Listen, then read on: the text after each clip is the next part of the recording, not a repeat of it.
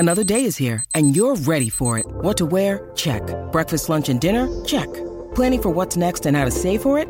That's where Bank of America can help. For your financial to-dos, Bank of America has experts ready to help get you closer to your goals. Get started at one of our local financial centers or 24/7 in our mobile banking app. Find a location near you at bankofamerica.com/talktous. What would you like the power to do? Mobile banking requires downloading the app and is only available for select devices. Message and data rates may apply. Bank of America N.A., member FDIC.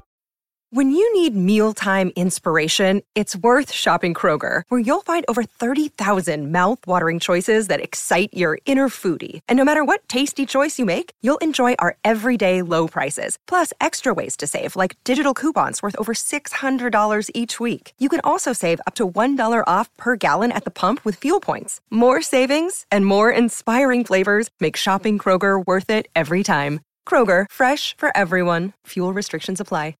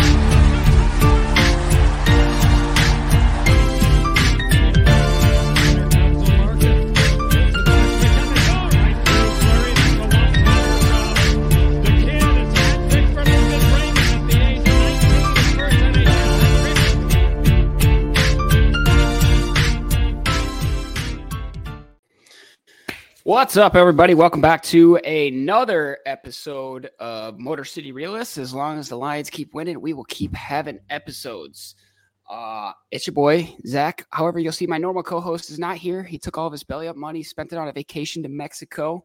So we got CJ, special guest CJ. CJ is actually my brother. He is filling in this week. CJ, how you doing, man? I'm doing great as long as the Lions are winning. That's right. Thanks for joining us. As the viewers know, Mike and I don't live in Michigan, but CJ resides on the west side of Michigan. So I got to ask, what is everybody, the general public, everybody got a better vibe to them, or what's it like up there?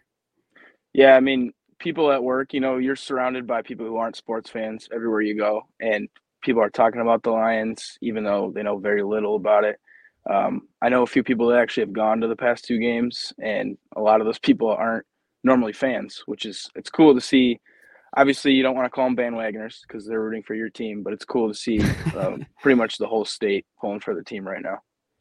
Yeah, I'm kind of jealous. That part. I mean, I don't miss the cold weathers, obviously, and that's saying a lot with the good vibes because I know there's been some harsh weather going on up north. But down here in Florida, I was behind enemy lines this past week, and I got a lot of stares at the local B-Dubs, which is where I went to watch the game. But I had a couple friends in there, made some friends. I don't think we said, but probably "let's go" were probably the only words that we said to each other all game. But made some tight bonds, and that was fun. So, right off the bat, I got to ask you a question before we get into breaking down the Bucs game. Looking forward to the NFC Championship. At this point, win or lose next week, is this season a success? I would say so, yeah, because after I talked to you and Mike at the end of last season, and obviously we ended last season on a high note. And going into this season, I expected us – I was optimistic.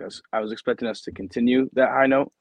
And my only real expectation was a playoff win because I expected us to win the division, get that home game, and then get that win no matter who we're playing as a wild card team.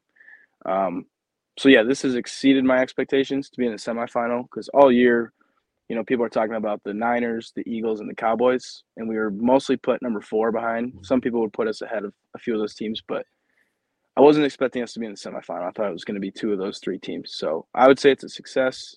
People use the phrase playing with house money. I don't think we're at that level, though, because I think we're a legit top 4 team, and that's where we're at. So, yes, it's a success, but I'm not just going to be happy if we lose this game, if that makes sense. Yeah, I would agree that it's a success. I think I wanted to make the playoffs.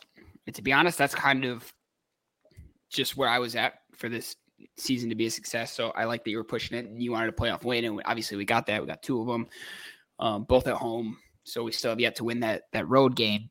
But yeah, it's I'm right there with you. I think it's a success, but I also think that this is something that we have to build on next year. I think it raises the stakes a little bit for next year. Obviously, if we go ahead and we win this game, then repeating as a Super Bowl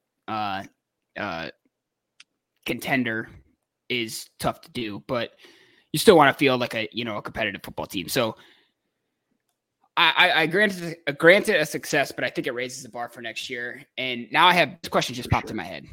So, and this is a bit of a tougher question for you. To get to this point in the Holmes-Campbell era, we often package those 2 guys together. They've done a great job building the culture, building the team. Yeah. If you had to pick one, who are you more impressed with? Ooh, more impressed with? That is a great question because obviously they're both getting a lot of love right now. Mm-hmm. And I think nationally, people still kind of view Campbell not as a joke like they did year 1, Mm-hmm. but he's not taken as seriously as the other 3 coaches, which is Harbaugh, Andy Reid, and Shanahan.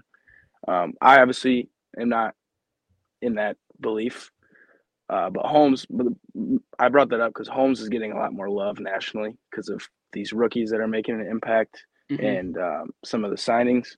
And I think I would have to. I love Dan Campbell, but I think I would have to lean Brad Holmes. Because Dan Campbell was a great coach from the very get-go. Even though we only won 3 games year 1, that team was aggressive. They fought every week, and that's coaching.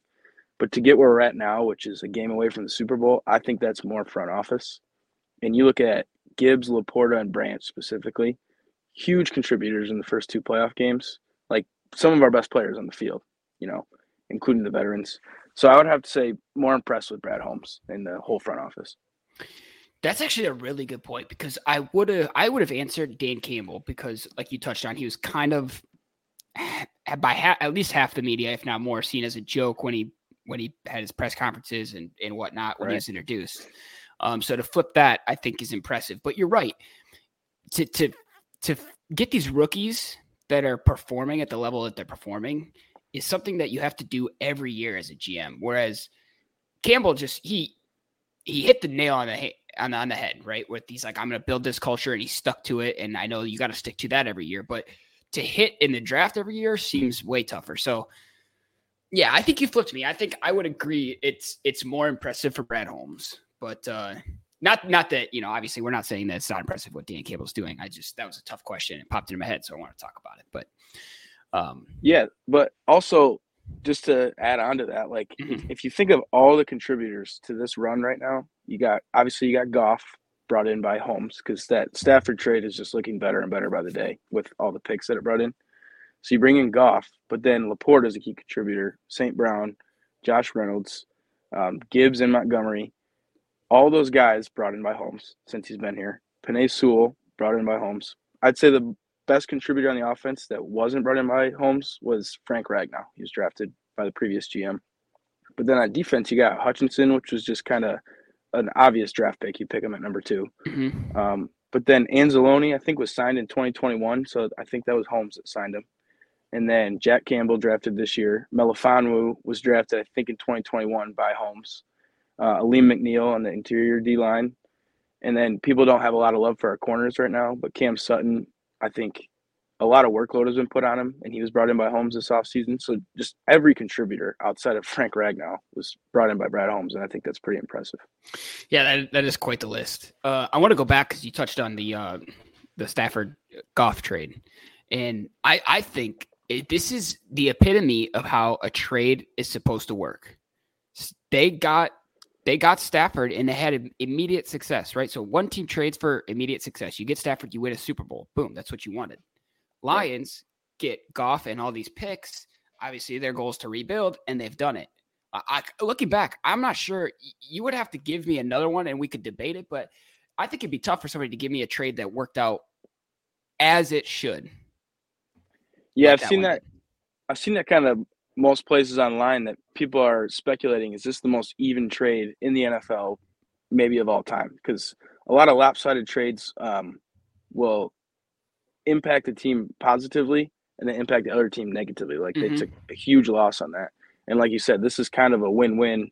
Granted, the Rams didn't continue that success after the Super Bowl, but McVay wanted that Super Bowl, and he got it with the quarterback that he wanted. So, yeah, I think this is a very even trade. And even if the Lions don't go to the Super Bowl this year, they're clearly going to be in competition for several years because we're one of the youngest teams in the NFL. So, yeah, I think you hit the nail on the head. It's got to be one of the most even trades in NFL history.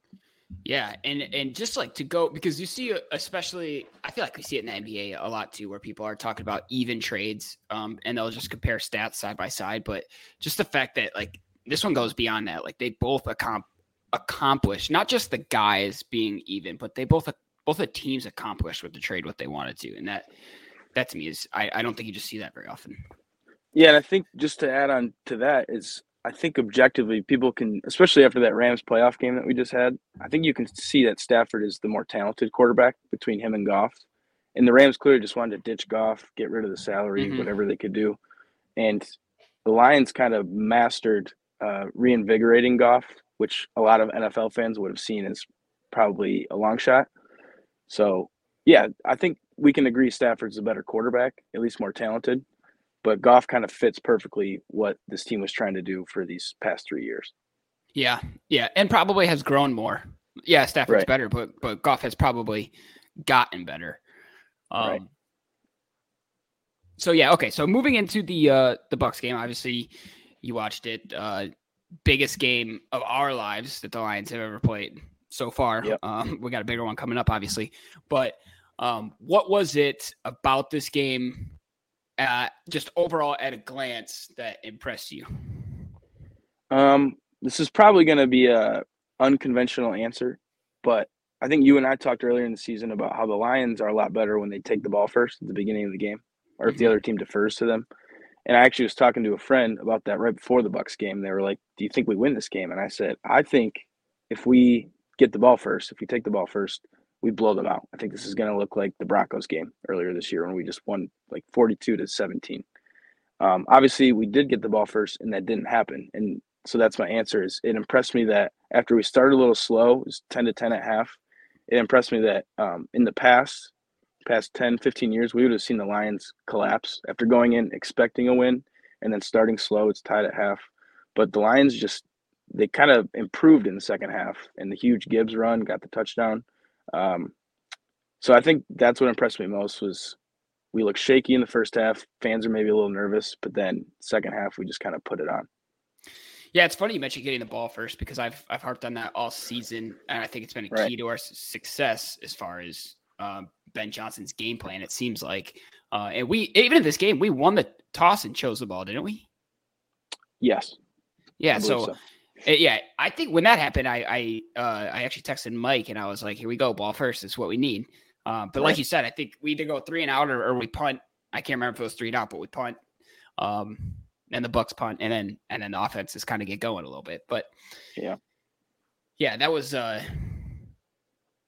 interesting. I got a little nervous because another thing that I always say is it's tough to beat a team twice, and obviously we beat the Bucs week 6. We were at that game, both of us. And I kind of thought we were on that trade again when it was 3-3. I was like, here we go. We can hold the Bucs to only field goals. They only had 2 at the end of week 6.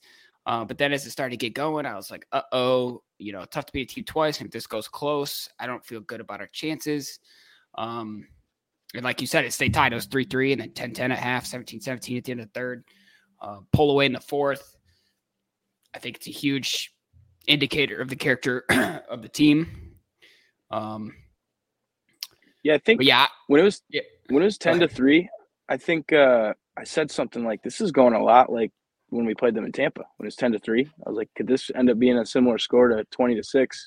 And then what changed that was Baker's drive at the end of the first half made it 10-10. I did not see that drive coming. So yeah, it was interesting. It was an interesting way to change the course of the game, I thought. Derek Barnes. Yeah. I did not know when he intercepted. I would have put money down that he's had an interception before in his career. It flabbergasted me that was the first of his career. Yeah, I didn't know that. I didn't know he's never had an interception. But I do think because he's another product of Holmes. He was in that first draft by Holmes, and I think he was initially used as somewhat of a pass rusher. He's always been a linebacker, but I think he was kind of this like hybrid linebacker pass rusher, which a lot of teams use. And this season, he's just been purely a linebacker. So that may be why he never had an interception. But yeah, to your point, I did not know that either. I think another huge turning point, it was the beginning of the game. Earlier I said we punted and then they punted. We punted and then we got an interception. I thought that interception was huge. Yeah, tipped ball, so tough on Baker, but I think that was huge for our defense and our team. Yeah, so that was CJ Gardner-Johnson that caught the tip. That's right. Yeah. And then I don't know if you were aware of his trash talk earlier in the week, or maybe it was the week before. Oh, what did he say? He said this Buccaneers group is a good group. If they just got a quarterback. Yeah, if they just got a quarterback, then they could be really good. But then in that, because CJ's he's a big personality, so he talks a lot. And I think I sent something to you. I was just like, man, can he stay quiet for a week, please? Because you don't want to motivate the other team. But he mentioned a player that's not had like any snaps with the Bucs this season. I don't know if he's on the team, but he didn't have any snaps. So then Baker shot back in a press conference and said, I think it was Russell Gage. He said Russell Gage has caught like 2 passes all season, so he's clearly not watching a lot of film. But then CJ gets that pick, and I don't know if you noticed, but he tossed the ball to Baker Mayfield. Did he? Yeah, like he it ran right by him. Surprise me. Yeah, I thought it was perfect because Baker Mayfield had no option but to catch the ball, and then it's just awkward because they're right next to each other. I thought that was pretty awesome. Yeah, I do remember you sending me something. It was like a facepalm moment. You're like, God, love your personality, but come on, man, we don't. It's not what we want. Right. Yeah. I thought it was interesting how the running backs kind of switched. First round, Montgomery had the bigger game. This time, Gibbs had the bigger game. Kind of speaks to the versatility of our backfield. Without getting ahead of ourselves too much, what do you see going forward? Who obviously we got a Niners game coming up, but let's say we go beyond that. Who do you think is the more important running back? I hate to pit these two guys against each other, but as far as making a run. Yeah, that's a good question because I thought about this kind of all season. Obviously, last year we had Jamal and DeAndre Swift, both good running backs. Swift had a good year in Philly.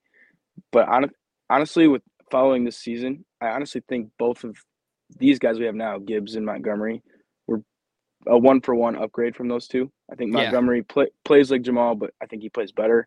And then Gibbs, I just think, is more shifty than Swift.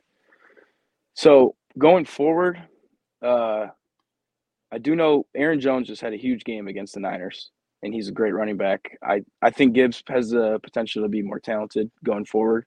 And I heard this number, the Niners gave up 9 carries to the outside against the Packers for 100 and something yards, 104 yards, I think. Wow. And if we think of who the outside running back is on our team, it's obviously Gibbs. That's his move. So I would say this week it's Gibbs. Going forward, do you mean just in these playoffs, or do you mean going forward for years to come? Yeah, well, let's say going forward in years to come. Let's say. I would say so. Montgomery's on a 3-year deal. Gibbs, I believe, is on the 4-year rookie deal. I'd have to lean Gibbs just because I think he has so much potential. And like you said, it's difficult to pit those guys up against each other when you're talking about this, but because they both contribute something that the other doesn't. But Gibbs is he's like Swift. He's a lot like Swift. I think he's quicker, he's faster, but he's willing to lower the shoulder, which I think is huge. And Swift just, not to say he was afraid of contact, but that was kind of the big complaint the last 2 seasons, I would say, is Swift wasn't willing to do that. So I would lean Gibbs, and it's not just because of the age thing, but that obviously contributes to it as well. But yeah, I'd have to say Gibbs. I think I would agree with you. To me, he's got Alvin Kamara potential. And we all heard about how shifty he was, but I'm just surprised at how elusive he is. He just seems like he's hard to tackle. Like even when guys, I feel like got him squared up, he'll get more yards than you think he's going to get tackled for. Yeah, and that impresses me. You remember how first several games of the season, I don't know when it really took off. I think honestly the Baltimore game when we got blown out, Montgomery didn't play that game, so it was all Gibbs. That was the first game that we were really like, okay, we can give this guy the ball a lot. But early in the season, I don't know if you remember, but a lot of NFL fans, fantasy football fans, were like, why is Gibbs not getting the ball? Yeah. I think he had under 10 carries for the first few games. But yeah. I think that's for, like, looking back, I think that is for the reason that we have 2 running backs right now to make this run with. Like you got I was going to bring this up probably 5-10 minutes ago that I can't believe neither of these guys have been hurt. I know, yeah, and Montgomery obviously missed, maybe 1 or 2 games. I think he left the Tampa game earlier in the season. But you're right, there was no extended injury time, and we got to consider ourselves pretty blessed that we have both these guys in the semifinal. Like 49ers are facing that Debo injury, and every team at this point in the season is susceptible to a problem like that, but the Lions are actually really healthy right now, it's pretty awesome. Yeah. So 2 more, speaking of running backs, 2 more things we're going to talk about in the Bucs, and then we'll move on and we'll look forward to the NFC Championship. Did you see that the 4th down run for Craig Reynolds, he was not supposed to be on the field? Did you hear about that? Was that the 4th down touchdown? Yeah. No, I did not hear about that. I was confused because I'm like, this is 4th down, it's a playoff game. We're going to our 3rd string running back. Granted, I think he's a decent running back, especially for short yardage, but yeah, I did not know why he was on the field. Yeah, so apparently Amon-Ra does that podcast with his brother, Equanimous, on the Bears. And he was talking about it this week, how they got the personnel mixed up, and they sent in the wrong personnel, and St. Brown went on motion on that play, and he said he caught the white cleats out of the corner of his eye in the backfield, and he was like to himself while he was in motion, was like, Jameer and Monty don't wear white cleats. and then Craig Reynolds hit the hole like nobody was gonna stop him. Like he was scoring that touchdown. You could tell he wanted it really bad. Yeah, so he said he was just making the most of his opportunity because he wasn't supposed to be on the field, which I thought was interesting.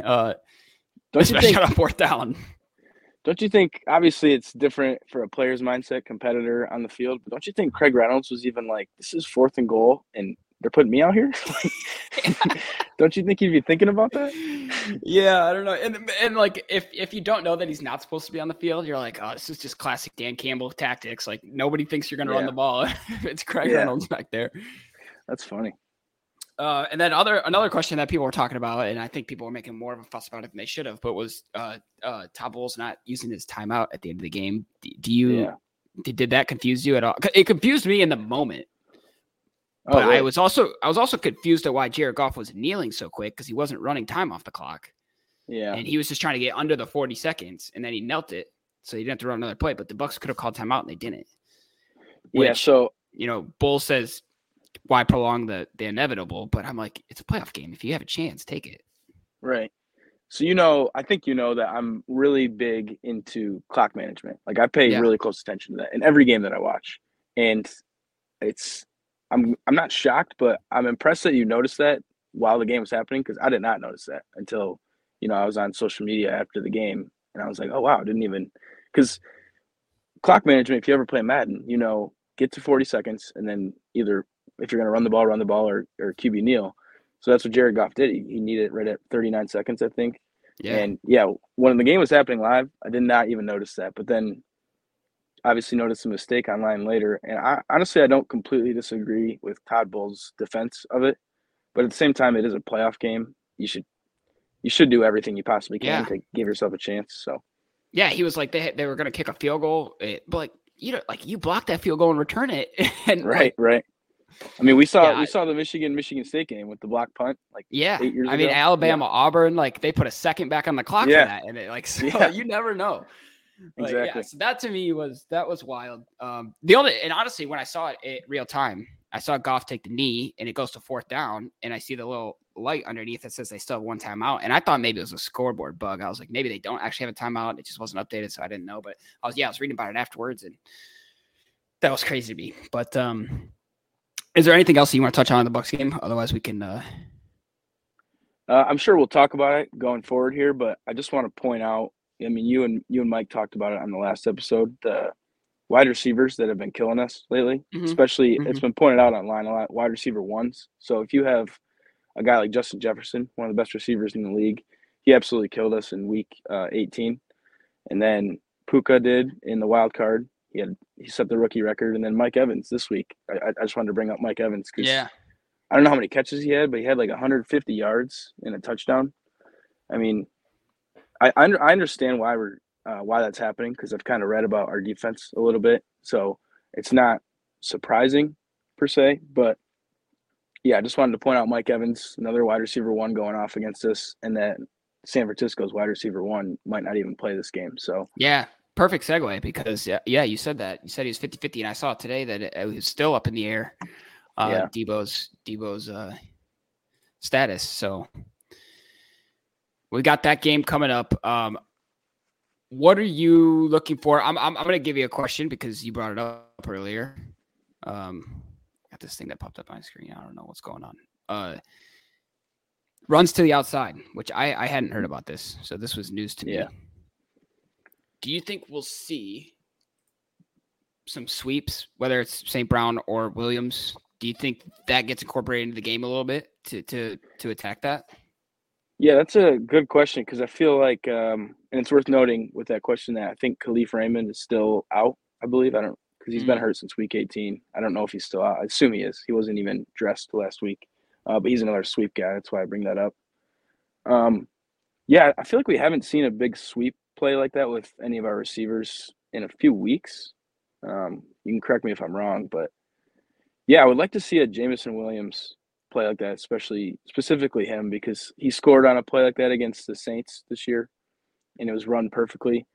And as intimidating as this Niners defense is and has been for past 4 or 5 years, they are susceptible to the run, and like I mentioned, specifically to the outside. So yeah, I could see Ben Johnson dialing something up, and I would prefer to see Jameson Williams because I feel like that could have some big play potential. Yeah, I think I would almost rather see, because I was thinking before this episode that we might try to Ben Johnson always likes to throw in a couple screens. I feel like a game he'll either try St. Brown or Raymond or when he's healthy or Williams. But now that you mentioned the runs to the outside, I feel like we might see a little bit more jet sweeps instead of the screen. So I guess that's one thing we can keep our eye out. And another question before we get into the guts of the matchup is this new signing. We got Zach Ertz on the roster. Brock Wright injured, correct? Oh, is he? He caught a pass in the Bucs game. Yeah, I'd heard when I was reading about the signing, I'd heard Brock Wright was injured. They weren't sure if he was going to play or not, so maybe I'll have to do some research on that. But I thought that's why we went out and got Ertz. I feel like he could randomly have like a 11-yard touchdown or something. Do you see him making an impact? Yeah, I could definitely see that. The only reason I'd be hesitant to say that is because he just signed like yesterday, I think, or maybe Monday. So that's really recent. It's hard to get acclimated to the game plan, but obviously it's do or die right now. Like, we're not thinking about the week after, we're thinking about this week. So I think he'll definitely see the field. To catch a pass, especially in the end zone, would be awesome for a new guy like that. And just speculating, the other tight end, James Mitchell, he's number 82. He is also hurt. So if Brock Wright's hurt, that means we literally only have Laporta. So that might also explain the signing. And we know Laporta's already a little bit banged up. Right. So our best blocking tight end, if it's just Ertz and Laporta, would be Laporta. He's a bigger guy, and Ertz is kind of more known for being a receiving tight end.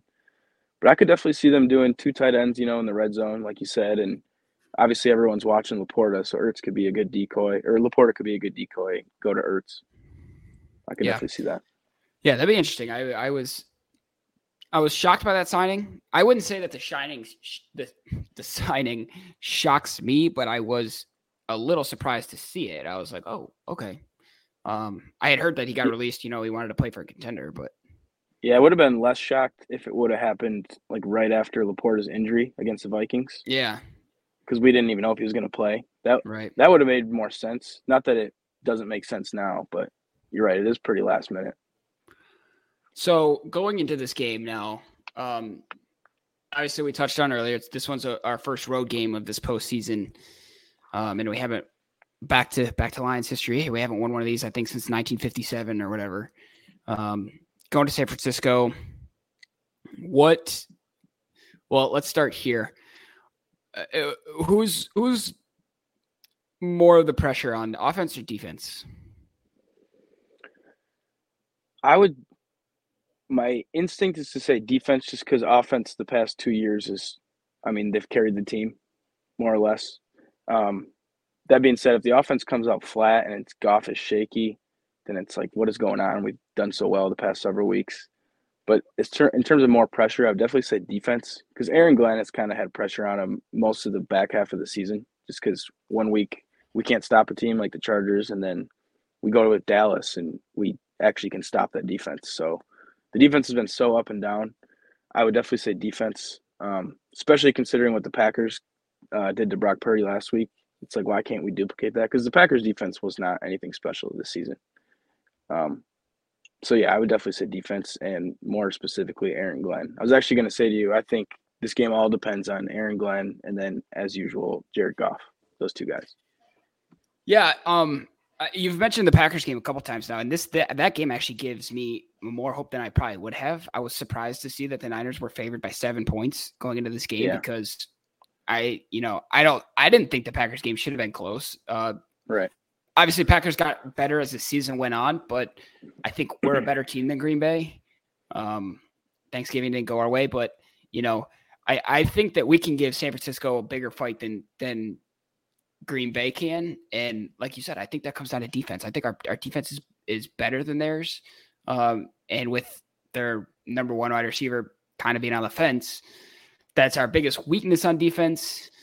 I think all the stars are aligning there. I'm trying not to get my hopes up too high. Right. But yeah, we've seen Baker. And now we've got Brock Purdy. I don't know. Now I think about it, I don't know I would say Brock Purdy's probably a little bit better than Baker, but who knows? I mean, I don't know. What would you say? Yeah, I actually wanted to ask you about this. So I would say off the top of my head, it's such a tough thing to answer. So is Stafford the best quarterback that we would have faced so far? Yeah. I mean, until Super Bowl. Yeah, so I was thinking about this during the Rams game. All season, I would say the best 3 quarterbacks we faced in no particular order, but I would say Mahomes, week 1, obviously. And I'm not saying the way that they played against us, just best quarterback. I would say Mahomes, Lamar Jackson, and then Stafford. People can disagree on that, but after watching Stafford the way he played against us, I thought he was lights out in that game. He was – yeah. After the first quarter, I was like, this guy's not going to make a mistake, so we got to figure something out. But, yeah, so those are the 3 best. And then that makes me think of Brock Purdy because I don't think Purdy is on those 3 guys' level. But then obviously the discourse around Purdy is he's throwing to Kittle, he's throwing to Debo, he's throwing to Ayuk, and he's got the best running back in the league behind him. And that's what elevates him. Yeah. Can we rattle Purdy? I certainly think so because between him and Mayfield, I think I would lean Purdy's better because the thing people talk about and the thing that's hard to see when you're watching the game is Purdy's so good at processing. And I think that's what makes great quarterbacks great. Like Mahomes can do all the athletic stuff, but his processing is insane. That's why. And like on the inverse of Mahomes, Josh Allen, I don't think his processing is impeccable. But then that's what made like CJ Stroud so good right off the bat is I think his processing is crazy. And then that's what makes Purdy. And that's why a guy like Jimmy Garoppolo didn't work as well as Brock Purdy in this San Francisco system. So I would probably lean Purdy over Mayfield, which makes this matchup all the more intimidating. Yeah, I think a lot of that comes down to offensive line too. I mean, when you come up with a strong offensive line, you've got time to process. Right. I think that helps. It'd be interesting to see what happens if you throw Purdy behind a different offensive line and just see how he reacts to certain situations. But what are you? So we're putting pressure on the defense. We think they got to come up big. I know I haven't checked the forecast at all. It got rainy in that Packers game, and I think that kind of kept the score down a little bit. So we'll see what happens this weekend. But instead of focusing on offense or defense specifically, is there anything about this game? Yeah, I know you already mentioned Aaron Glenn, but anything that you're looking for? I think it's, it might be a cliche answer, but I think it's Jared Goff. And obviously he was on our side, on the Lions side, he was the story for the Rams game. Obviously we were paying attention to Stafford, but it's like Goff's going against his old coach, his old team. How's he going to do? And he came out, first 3 drives, touchdowns, 21 points on the first 3 drives. That's impressive. When that happened, I was just like, okay, Goff's locked in. And usually you can tell Goff's locked in the first few drives, I think. And this week is special again. I don't know how many people are aware of this, but I actually looked this up this week. He's from California. Obviously, everyone knows that. But he's actually from just north of San Francisco. Okay. I think he grew up within a drive's distance of the stadium. So he even said after the last game against the Bucs, this is kind of a homecoming. He's going to have some family at the game. And so Goff is, again, the story. I think we can lean on the run, especially because a lot of the throws over the middle won't be as accessible this week because they have probably the best linebacker duo in the league. So we'll lean on the running backs a little bit, but then what can Ben Johnson do to unlock Goff having another great game like he did against the Rams? So I would say Jared Goff is what I'm focusing on. Yeah, that's an interesting and that's what makes me nervous is the linebackers, because you talked about Goff getting locked in. You can tell when he's locked in. And I get that way too. I feel like when he's making semi-deep to deep throws over the middle early on and they're on the money, then he's good. He's locked in. I think his confidence gets shooken if he's throwing those over the middle and they're intercepted or they're tipped or whatever. Linebackers getting their hands on them. And so now as we go through this conversation, I'm feeling like the plan on offense has to be to stretch those linebackers by, like you said, running outside.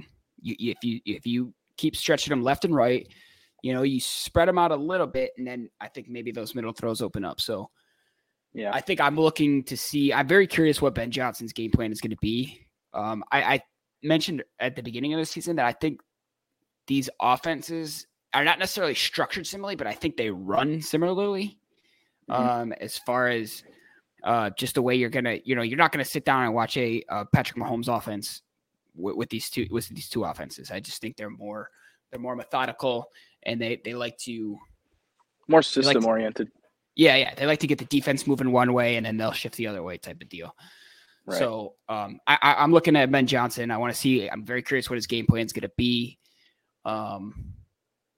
And if things don't work early on, like let's say we run Montgomery in the middle and he's getting 1 yard, 2 yards, how quickly do we move on from that? Or do we kind of stay stubborn with it? Like, we see teams do all the time. So Ben Johnson's a good one. His play calling will be key in this game. I'm also praying that this game doesn't come down to a kick. I feel like you never want it to come down to a kick, but especially, I just don't know. I don't know how much faith we have in our kicking room. Well, so Michael Badgley, our kicker, who we signed pretty late in the season, he had a huge, I don't know if you and Mike talked about it, but he had a huge kick against the Rams, 54-yard field goal, and that was second half. And that was, that's what put us at 24 points, which ended up being the game-winning field goal. And that was his career high. And that was, granted, that was in a dome, that was at home. That's different, but you're right.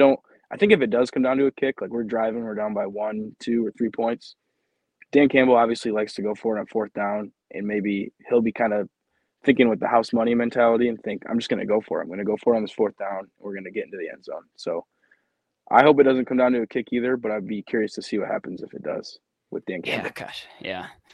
I would definitely have to bring my diapers for that. So, all right, prediction time.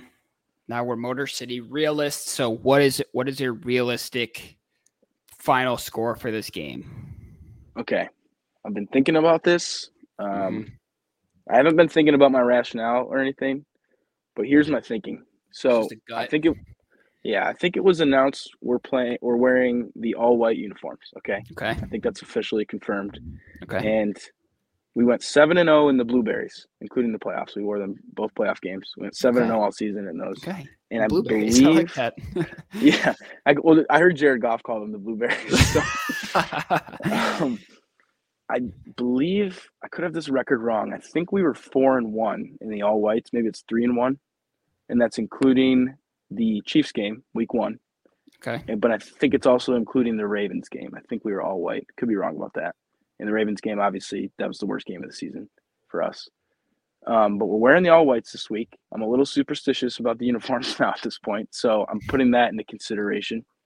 And then I'm thinking, I don't mean to make my answer too long here, but then I'm thinking the 4 biggest games we've played in all season, if you think about stakes and whatnot, and this is no particular order. The Chiefs game, week 1, huge game. We're opening up the NFL season, playing the defending Super Bowl champions. Mahomes has never lost at home, or never lost in week 1. We beat them. It wasn't a pretty game, but we won that game. And then the next biggest regular season game was the Cowboys game, because that was late in the season, playing for seeding, and that I still have a sick feeling in my stomach from that game because of the ref mistake. But I believe that we won that game, essentially. Yeah. Okay. And if we didn't win, we at least played this very high contender really close. Okay. Yeah. And then the next 2 biggest games were the playoff games. So that's home for the Rams, home for the Bucks. And the theme across all those games, to me, is Goff was criticized in LA for making the one Jared Goff mistake per game, a stupid interception or a stupid fumble, whatever it was. And he's had his fair share of those in Detroit as well. But in those 4 games, I think the theme is Goff did not make that mistake. And Chiefs game, this is also important to note, the Chiefs game and the Dallas game were on the road in 2 very tough stadiums to play. Yep. Well, this week we play on the road against one of the teams that's the class of the league, not an easy place to play. So I'm putting that into consideration for my prediction as well, because I acknowledge the spread is 7 points. Niners are big favorites, which is warranted. They're a loaded team. They've been in this game 4 times in the past 5 years. Kyle Shanahan's desperate to get to the Super Bowl again. That being said, I'm thinking I also want to say I won't be surprised by any outcome in this game. No outcome will surprise me. I'm on the edge of my seat. But I'm gonna go 27 to 23 Lions. Oh, dude, that was literally gonna be mine. You said 27-23? Yeah. Oh man. Okay. I'm not even gonna change mine because that's impressive. I was also gonna say 27-23 Lions. I think we get to 27 because we try to go for 2 somewhere along the line. It doesn't work. So that's why I think we're at 27. Yeah. And I don't think it'll be a pretty win either. Like we're gonna be nervous all game. It won't be a game we have in hand. Yeah, I think so too. All right, so we're both on 27-23. That's literally first time that's ever happened in MCR history. So 27-23. I will cry tears of joy if that ends up being the final score. Yeah. I mean, I'll probably cry tears of joy if our number is higher than their number. Yeah, that's true. That's true. But it's funny you mentioned because I didn't think about this until you said it. The Chiefs and the Cowboys, both away games, and I think they both were 21-20.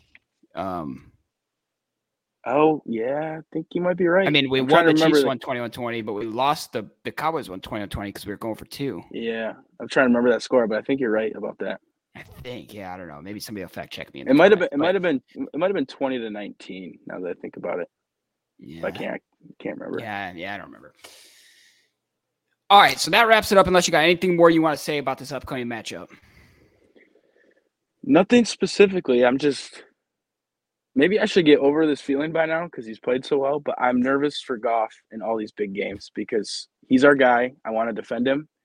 But when he makes the stereotypical Goff mistakes like he's done in his career a few times, I just feel so bad for the guy, especially now that he's a Lion. And I guess I just hope that if we do end up losing and it's a close game, I hope there's no ounce of blame on Goff. Like I just hope he plays well. Yeah, I kind of want him to get back to the Super Bowl just so he can throw a touchdown pass in the Super Bowl because I know he didn't do that the last time he was there. Yeah, worth noting too. I don't know how long the streak is. I think it dates back to the 90s or the early 2000s. But there's that famous streak that's brought up every year, pretty much, that when a quarterback loses a Super Bowl, especially a young guy, he has failed to return throughout his career. Yeah. So guys that are active still that are on that list are Joe Burrow, hasn't made it back. Obviously, Jalen Hurts last year, Jimmy Garoppolo. But then Jared Goff is also on that list. And like I said, I think the streak is like over 25 years old. I don't remember the last guy to make it back after they lost. Yeah. but that would be awesome for him as well, just to make it back. Yeah, I have heard that. I also don't remember how long it is, but yeah, that would be sweet if he's the one that breaks that curse. Oh, also just a few other things I saw I wanted to bring up. Yeah. Only 3 quarterbacks, I saw this online somewhere, only 3 quarterbacks have won 14 or more games in a season for multiple franchises. So that's including the playoffs, because right now the Lions are 14-5. And it's Tom Brady, Patriots, Bucks, Peyton Manning, Colts, Broncos, and now Jared Goff, Rams, Lions. Wow. And that's quite the list to be on, I think. That is nuts. Yeah. And then the other number I saw was the Lions. I know the defense has been shaky, but only team in the league to not give up more than 70 rushing yards to a single rusher. So think of the running backs we faced, like Bijan Robinson, Tony Pollard on the Cowboys. No running back, including playoffs, has gotten over 70 yards. McCaffrey was over 70 yards 12 times this season. Oh, man. Some push comes to shove. Something's got to give there. Yeah, I believe the Lions have the second best run defense in the league. Yeah, I knew we were like top 3 run defenses. I had no idea that we did not allow a rusher of 70 yards yet. That's actually kind of nuts. Yeah, I think it's an impressive stat. Only team in the league. Yeah, that is nuts. All right, before we get out of here, let's do a little round table. So, any topic that you want to talk about? Do you have any? What's the latest on? I know you're watching it all day. Jim Harbaugh. Yeah, so it was just announced a little after 7 o'clock. I think Adam Schefter was the first to report. He officially accepted the LA Chargers job. So he'll be Justin Herbert's coach next season. Wow. Okay. So, yeah, I know we were back and forth all day about, I did not hear that though. So, okay. So he takes the Chargers job. I know like Michigan was counter-offering him. Any word on if he's taken anybody with him yet? Do we know that yet? It was speculated earlier in the week, maybe late last week, that Jesse Minter, the defensive coordinator, would follow him, which is kind of I thought it was, as a Michigan fan, I thought it was inevitable that Harbaugh was going to be gone.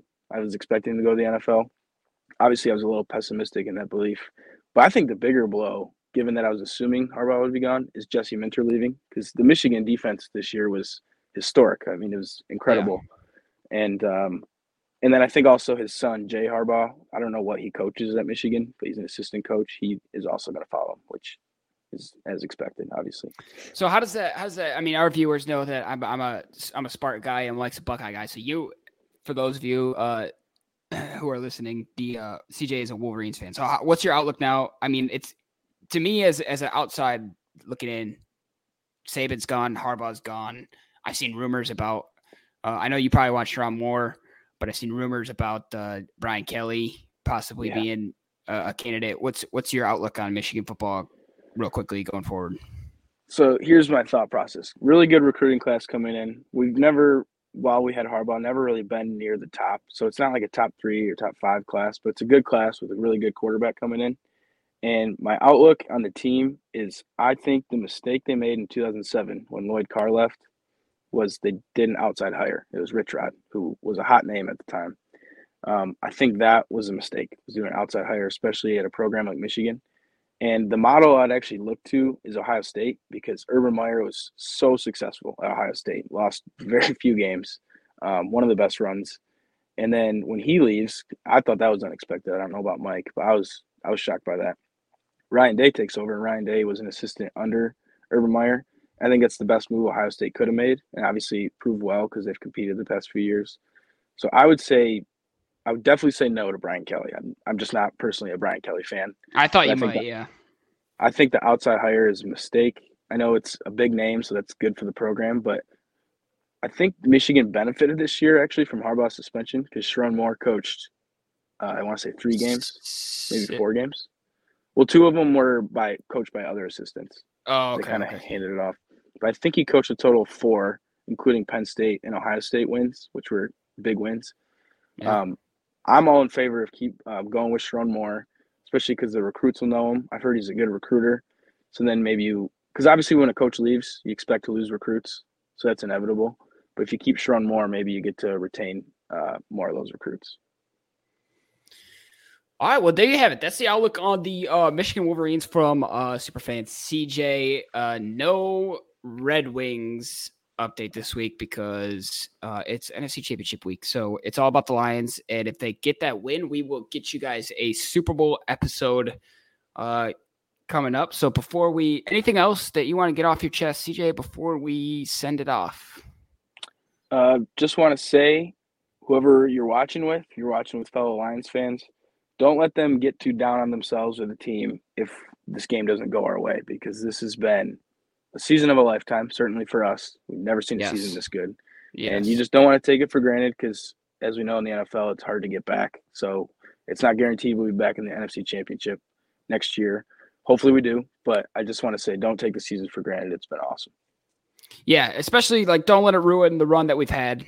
Like CJ kind of alluded to, a lot of these games have probably tugged at our heartstrings because a lot of us have waited our whole lives. Some of us have waited, like the guy in the stands. He's been a season ticket holder for 66 years, and they can't stop showing that guy.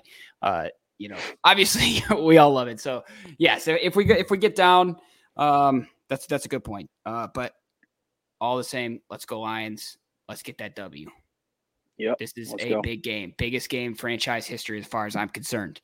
Yep. Thanks everybody for tuning in. If you tuned into a live show, we appreciate it. If you're listening on the podcast, we also appreciate that. Tell your friends they can come be realists with us too. It doesn't cost you a thing. Spotify, Apple, wherever you get your podcasts. We appreciate CJ for dropping in this week. Thanks, CJ. If we have a Super Bowl episode, maybe you could join us for that too. All right. So yeah.